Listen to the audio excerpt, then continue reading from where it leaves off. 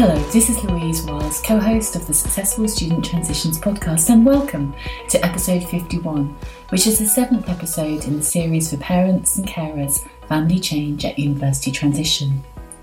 This series runs in parallel with a series for students who are starting out on their first university experience. As we thought about their transition experience, we realised that this move to university in a more independent lifestyle is also a transition experience for parents, carers and families as well. So this series is designed to support you as you step into this new experience of an empty or emptier nest. Now, some of the inevitable challenges young adult will face at university will be of the academic variety. This is totally to be expected as they're stretched and challenged to learn in new and hopefully exciting ways. Being on the receiving end of a panic call can be challenging for us as parents. Yep, we've both been there. And today we share 5 tips that we hope will support you to support your young adult in a helpful and positive way. So hello and welcome to episode 7 of this series, Family Change at University Transition. And today we're going to be talking about 5 tips for supporting academic challenges.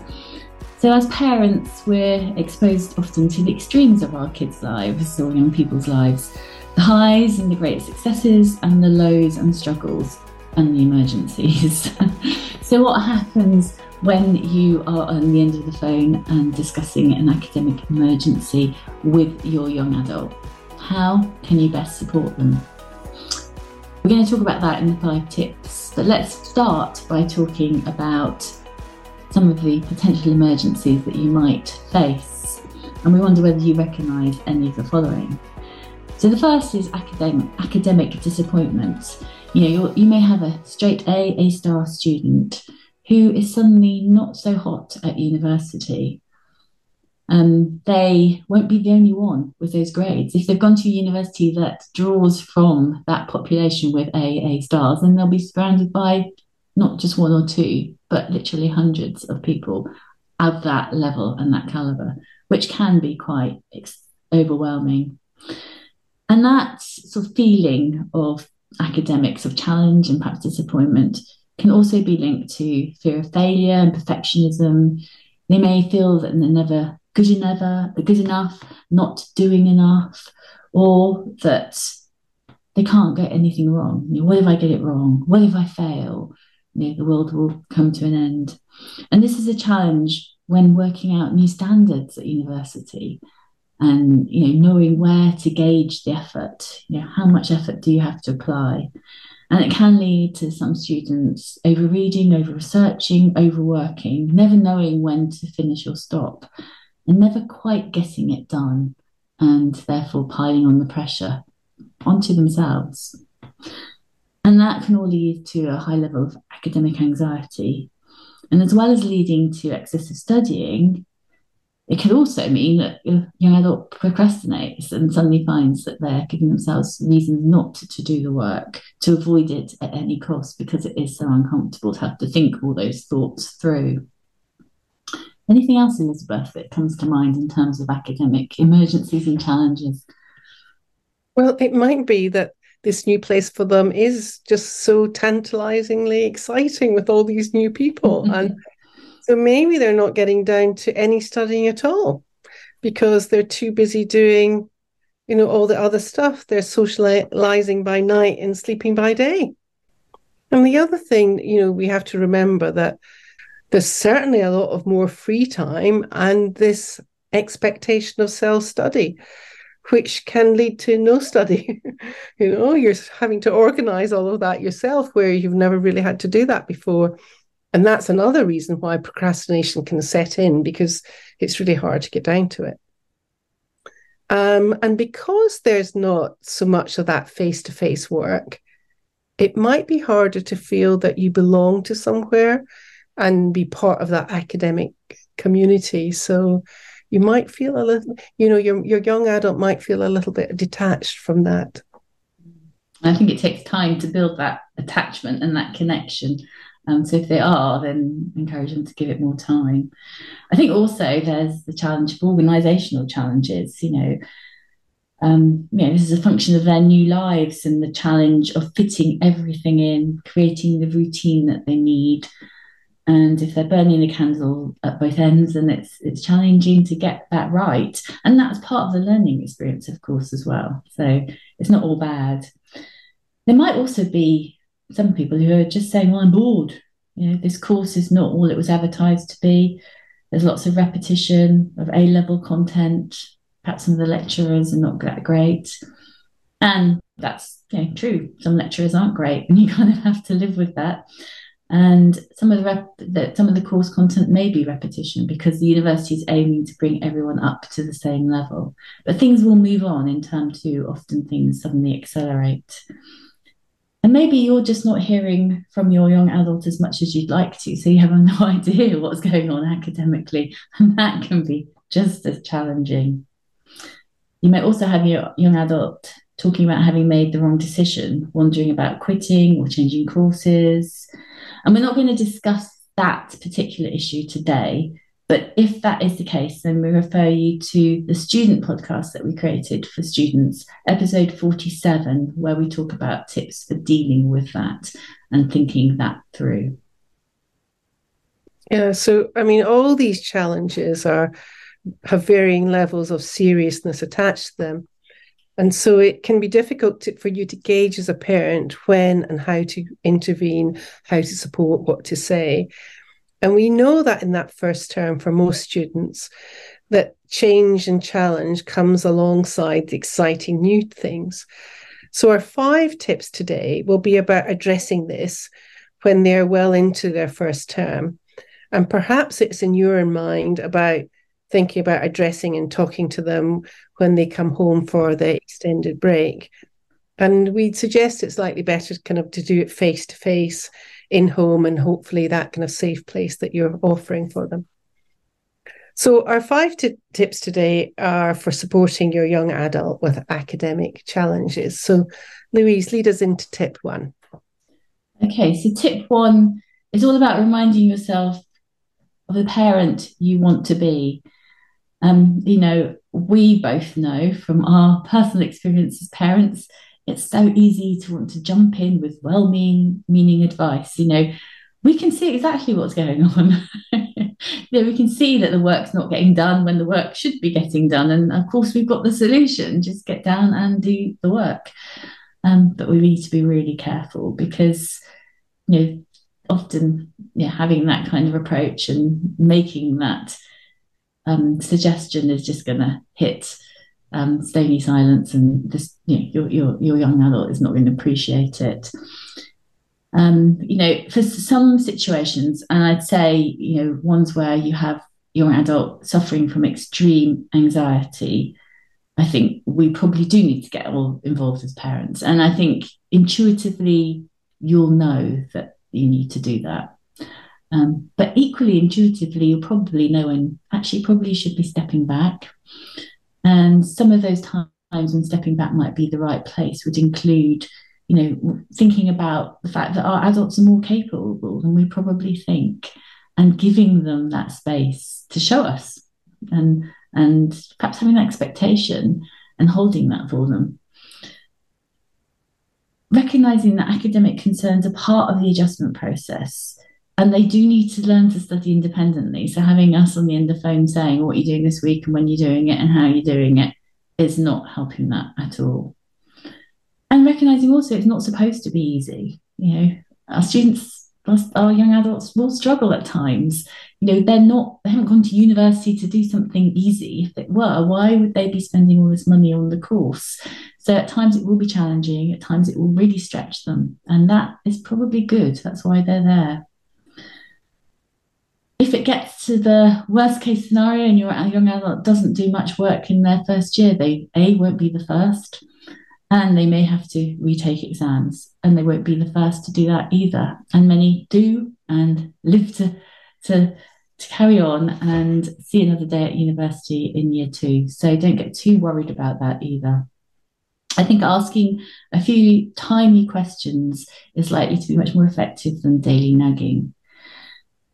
And at this stage, we need to recognize they are still just settling into university. It takes time to settle.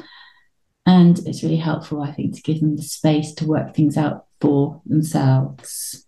Yeah, a really good thing for us to learn. We need to sit on our hands sometimes, don't we? And something we've talked about before is about getting to that role of consultant with our young adult that resists the diving in and sorting things out, trying to tell them what to do, fixing things. So what do you do instead? So a really helpful thing is to know about your values as a parent with your young adult at this stage of their development. It's important that you take their needs into account and that you work through in with them. It's a kind of a joint process. I like this question: what kind of parent do you want to be at this particular stage in their development? It'll be very different from when they were babies, So if you know this, it'll help you do the things that are congruent with the values. It's what I would call guided valued action. So the values you hold will influence what you do and how you do it. So, if there were some academic issues and you have a value in that, it's really important for my young adult to understand and develop things for themselves, that they're learning and they're making their own mistakes. It's important for them to be able to do that. Then that you're going to discuss things with them. You'll raise issues. You'll talk jointly with them, and you'll do it in a way that supports them as learners and supports you about the parent that you want to be. And you might have to prep for this because your gut reaction would be that fixing one. And we have to think, well, you don't want to be the fixing parent. In an ideal world, I think I'd want to be the calm and approachable parent, the parent where any topic can be discussed. And importantly, if there were worries or issues around, you want to know that they can bring anything to you. And that parent would listen without judgment and validate the difficulties, the challenges that we're having. And of course, when you do this, what happens is you create connection and conversation. And hopefully, it would lead to some joint problem solving together. So it's kind of the opposite of trying to fix stuff. What about you, Louise? What are your values as a parent? Yes, I mean, all the things you said, but I know I do have to sit on my hands quite a bit and stop fixing and leaving. I'm better at it now. Now my daughter's in year 2, leaving her to make decisions. I think for me, it's a bit like walking alongside and being there to support when they kind of reach out their hand and just need to hold yours for a bit, but then letting it go, perhaps being the support sounding board. But generally, not doing it for them anymore. And it's really interesting to see how my daughter has developed in the last year from that, and the confidence that comes as well as they begin to discover that, I can resolve these situations and sort things out for myself. So I think it's really important, just to conclude this first tip, to reflect when your young adult brings something to you or has brought something to you in the past. Were you able to do it in a way that your values were enacted? So just kind of think back and think about how you did respond and what you did do. And if not, if you had to do it again, what would you do differently? Once you've thought through what your values are, what would you do differently? So tip 2, Elizabeth. Tip 2 is we build muscles from challenge. I was going to say, I think it's like, I really like that phrase.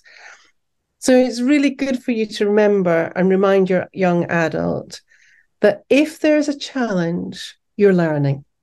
It's the stretch that comes with thinking about new things.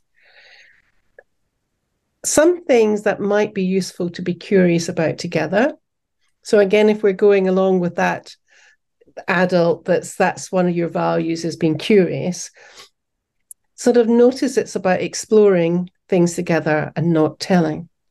It can be easy to find yourself overwhelmed in threat mode with fight and flight and that freeze response. But this overwhelm can come particularly strong if the difficulty is something important to us. It can bring rise to feelings of not being able to cope and seeing everything out of reach. You might be asking them and explaining this to them and think, might you be comparing yourselves with others? Might this be something that's happening? So it's good to kind of explore that challenge, that's that muscle that's growing with the challenge.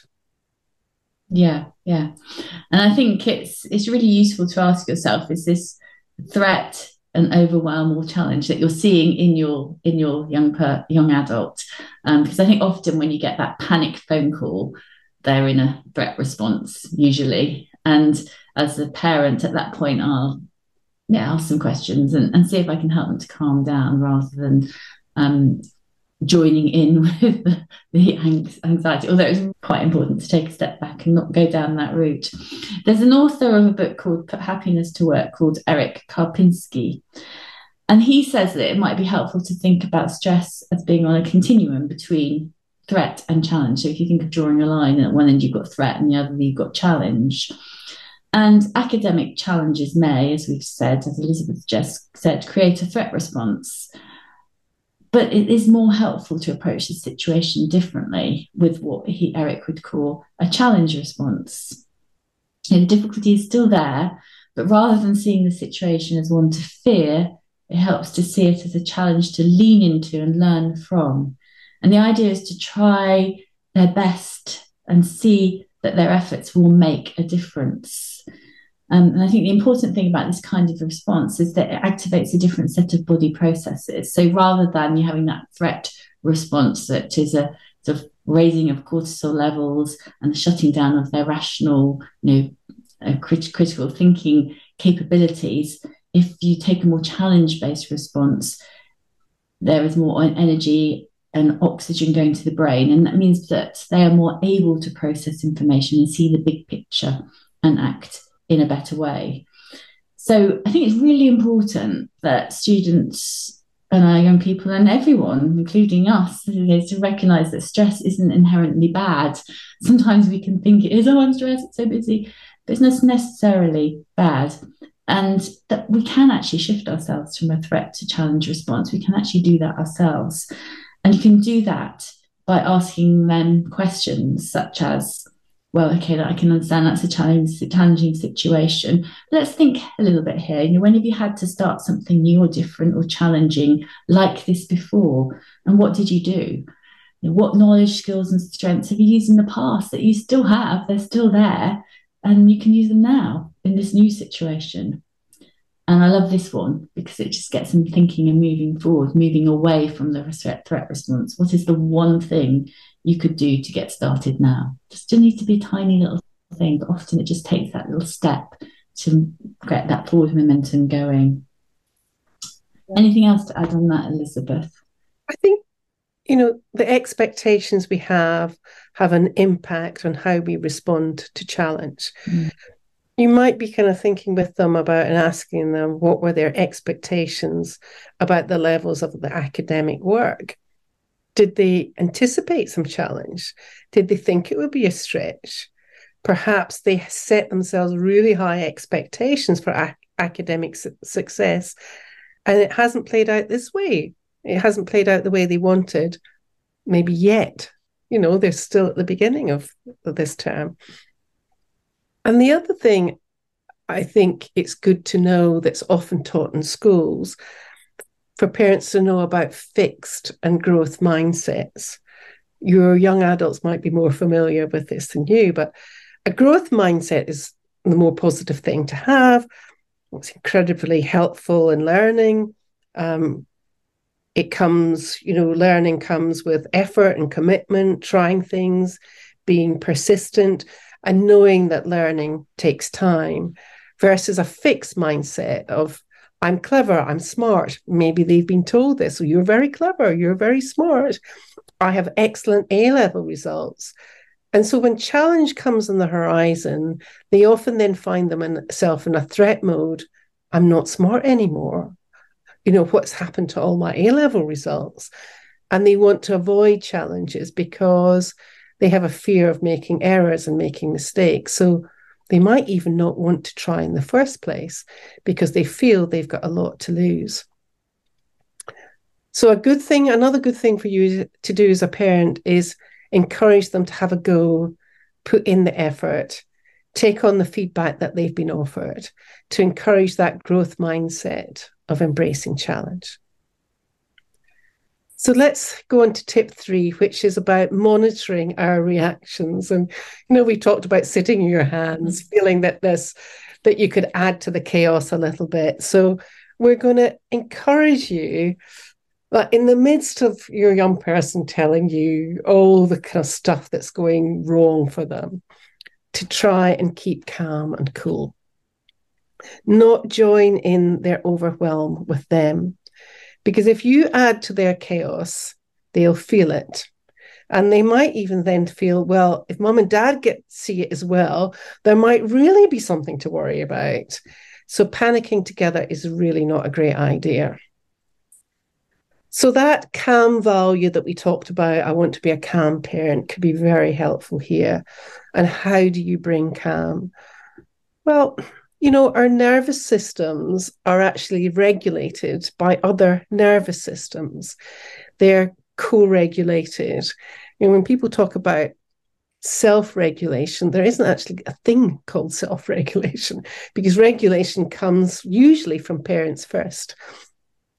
And you might, if you're kind of in this world, or you heard about these things talking about ventral vagal, and actually this course that Louise and I were on last week, someone was telling us, we're going to, before we start exploring this topic with you, we're going to get you in the ventral vagal, a safe and social, a place where there's not threat, a place where it's safe to discuss things. So that comes with a soft and a slow voice, slowing your breathing down. So when you have someone dysregulated, your regulation will impact on them, and they can borrow your regulation. They can borrow it from you, which is a really good thing. So just trying a bit of breathing is really useful. And the breathing I teach people, and it's linked to this vagus nerves, it's called 4-6 breathing. And it's a good thing to do. If you know you're going into a situation when your young adult's going to tell you all this stuff about what's been happening, try and get yourself calm first. So it goes a little bit like this. It's called 4-6 breathing. Small number first, bigger number second. So you will breathe in for a count of 4. So it would go in, 2, 3, 4, and hold. And then I usually say, you can't see me, but I usually then say to people, blow out like you're blowing out my birthday candles. If I'm working with an 18-year-old, I'm certainly blowing out more than 18. And so then it goes out, 2, 3, 4, 5, 6. And I would do that a number of times. So it'd be in, 2, 3, 4, and hold, and out, 2, 3, 4, 5, 6. So it's a really good way to get yourself regulated, to kind of monitor your own reactions. So if you get into that safe and social bit, you're likely more able to deal with their issues and not get hooked about it, and have that rational conversation with them. And when they get into that state too, when they borrow from you, they might be more able to take on another perspective and see possibilities and even start to problem solve. Yeah, I can second that. It's a highly effective method, one I have used. Okay, so tip 4 is pressure points. And this is all about avoiding being one. Now, I know from personal experience too, it can be natural to a sort of natural inclination as parents to ask questions that unwittingly make our students feel a sense of guilt, regret, So what happened? What did you do last night? So you didn't get to doing that assignment that you were talking about doing. So what's happening now? By doing that, we're A, not helping them think it through, and B, we're probably getting them to feel guilty and annoyed with us. So I think it's really important to think about the questions that we're asking, and not to ask questions that we probably already know the answer to already. That's not helpful. It doesn't add anything to us in informational perspective that we don't already know, and it certainly doesn't help our young adult. And it's likely to add pressure and close down a new conversation, and also prevent them from requesting our help, which is really what we want. We want to keep that open channel, so that when they really are stuck, they do feel they can pick up the phone and say, I need some help to think something through, to sort myself out here. I think there's this whole issue with young adults around perfectionism. There's a lot of evidence to suggest that perfectionism is growing, and it really is not helpful. From an academic perspective, it sort of narrows down our ability to see things. We can't see the forest from the trees. We don't see the big picture. We focus on small detail. We tend to ruminate. There's self-shaming that comes with perfectionism, because we don't feel we've reached those exacting standards, and we feel we're a failure. Often there's no self-compassion. We're not able to, at those times when perfectionism is taking over, to be self-compassionate. We're very critical of ourselves. We certainly don't look at the opportunity to learn from mistakes. And all of that can mean that we tend to close down, not stretch ourselves so much, because that's a challenge, because if we're stretching ourselves, then we've got to be perfect, and boy, that's hard work. So we tend to stay safe in new territory, just avoid risk-taking, and staying in our comfort zone. And all of this impacts on learning, and is detrimental to our sort of development, if you like, as students, and to that adult life. And there's lots of questions around why perfectionism is growing, and some of the reason is around social media and what we're fed through social media, and sort of social comparison that we make constantly. But Adam Grant, author of a new book called Hidden Potential, says research shows that perfectionism was on the rise pre-social media, so pre the 1990s, and so it can't all be attributed to social media. There are other factors involved too. And unfortunately for parents, he kind of points the fingers at us, because he says that there are other factors that relate to parental behaviours. And one of them is rising parental expectations, holding our kids to sometimes impossibly high standards, and then harsh criticism when standards are not met. And I think tied up with that is seeing our kids as their results, as their university choices, rather than seeing our kids as the characters that they are, seeing the strengths that they hold, and the positive characteristics that are the skills that actually are going to help them to achieve long term anyway. It's not the grades that they achieved before, it's how they go about studying that's really important. But the reason why this has been increasing, and why he points the finger at parents and then says, but it's not really parents' fault, it's just the way our economy is going, the level of competition for uni places, for jobs. We all see as parents that there is this competition, that there is this challenge, and we see the only solution to be, to encourage our kids to be the best they possibly can be. And of course, we want them to do well. I'm not saying that we don't, but the way that we sort of develop them towards that, I think, is really important. And I think it's really important that we think about what we're communicating to our parents around doing well and being good at what they're doing. So I think, Elizabeth, you've got some points there around, how we can help parents to think about this. So as well, it maybe goes back to a values thing, isn't it, as well, about thinking about the parent we want to be, thinking about if you've got expectations about how you want them to progress, and how you want them to develop an education. You have to think about how that's communicated to them. Mm-hmm. It's about encouragement, encouraging the things you see, encouraging even effort or persistence, and not criticism when they get, grades that you would have thought they would have not got. And again, I think I agree with Louise. It's about focusing on their character.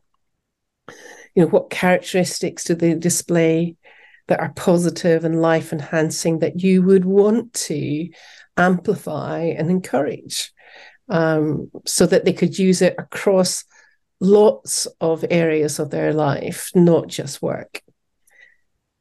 And also encourage them to recognize positive outcomes can take time, to evolve. They're not going to be overnight successes. You might have stories yourself that you can tell them that this is how long it took me to do this, and these were my stepping stones, and then I was knocked back, all those other times, but this is what I kept going. So, you'd have to know that deliberate practice is the secret, keeping going and trying, not being too sort of obsessive and perfectionist about it, but to have a kind of nice balance of, I tried this and then I went back again and I did it.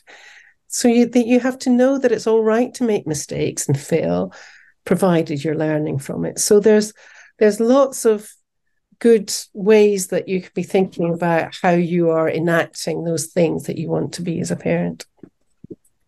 And when you're thinking about how you want to be as a parent, you also have to be thinking with your young adult about how they want you to parent, So there's another side to that. And I think I've told this story once before in one of the podcasts, and it's one of my favorite ones. It was a friend of mine, her daughter was getting married. And so they were going this pressure thing called wedding dress shopping. And the mum decided she needed a strategy, and they needed a strategy to work it together. And so she said to her young adult, "What kind of parent do you want me to be?"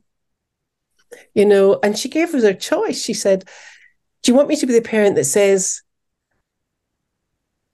that dress doesn't really suit you. I don't really like the sleeves. Oh, that's a bit too tight. That's a bit too low, too much lace." Or do you want me to be the parent that says, "Gosh, you look absolutely beautiful. You are stunning. You are amazing." And when the parent took this opportunity of saying to their young adult, "How do you want me to be?" Well, you likely can guess what they said. They said, "In the first shop, I want you to be that parent that just tells me I look great, because this is a new experience for me and I'm going to be nervous. I don't really know how I'm going to do it. It's going to be quite revealing for myself. And then after that, you can give me some, we can work out how the dresses that are going to look good in me." So it was a really good kind of way of getting into that consultation mode. This is how I want to be, but how do you want me to be? So a nice, really sort of give and take about developing relationships.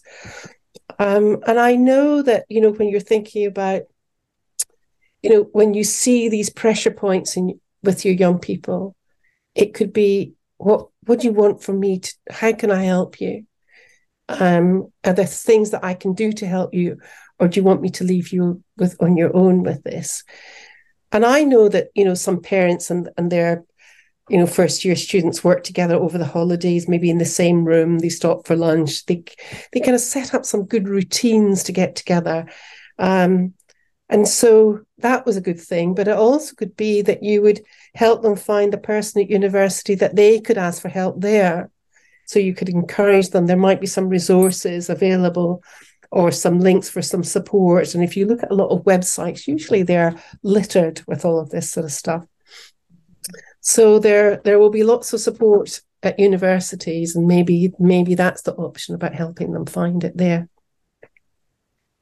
Brilliant. Tip 5, Louise. Yeah, I love that story. And I think that's a really great sort of example of negotiating that relationship together. Fantastic.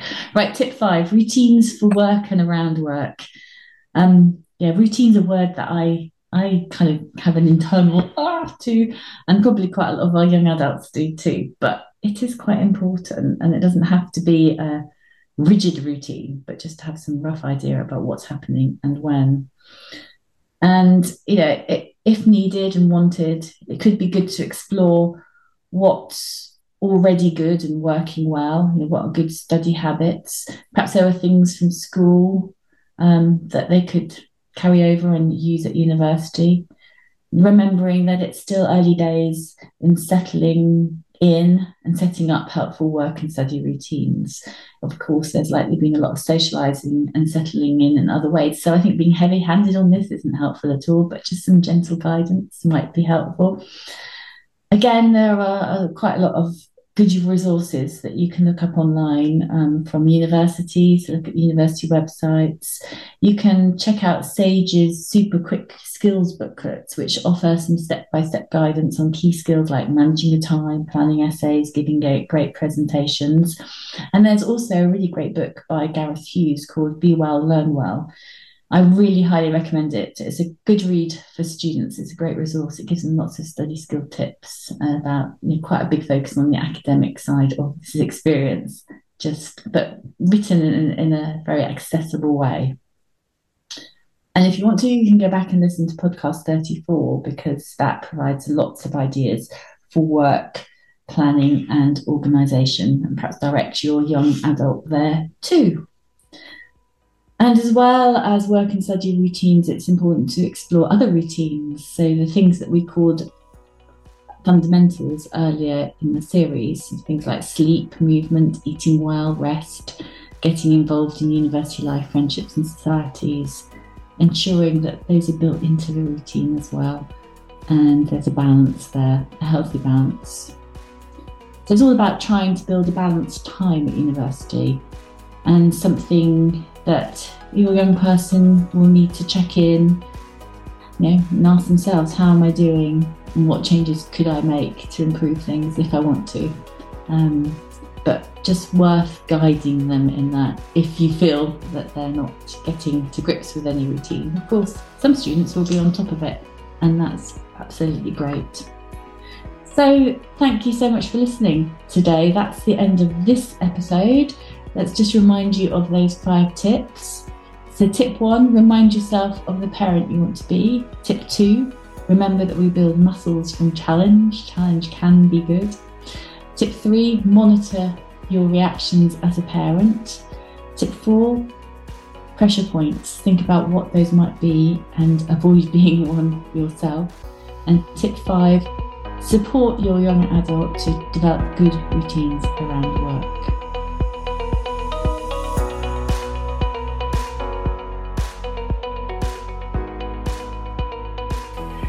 Thanks so much for listening. We both know how challenging parenting can be at this age and stage, and hope that these 5 tips will support you in some small way.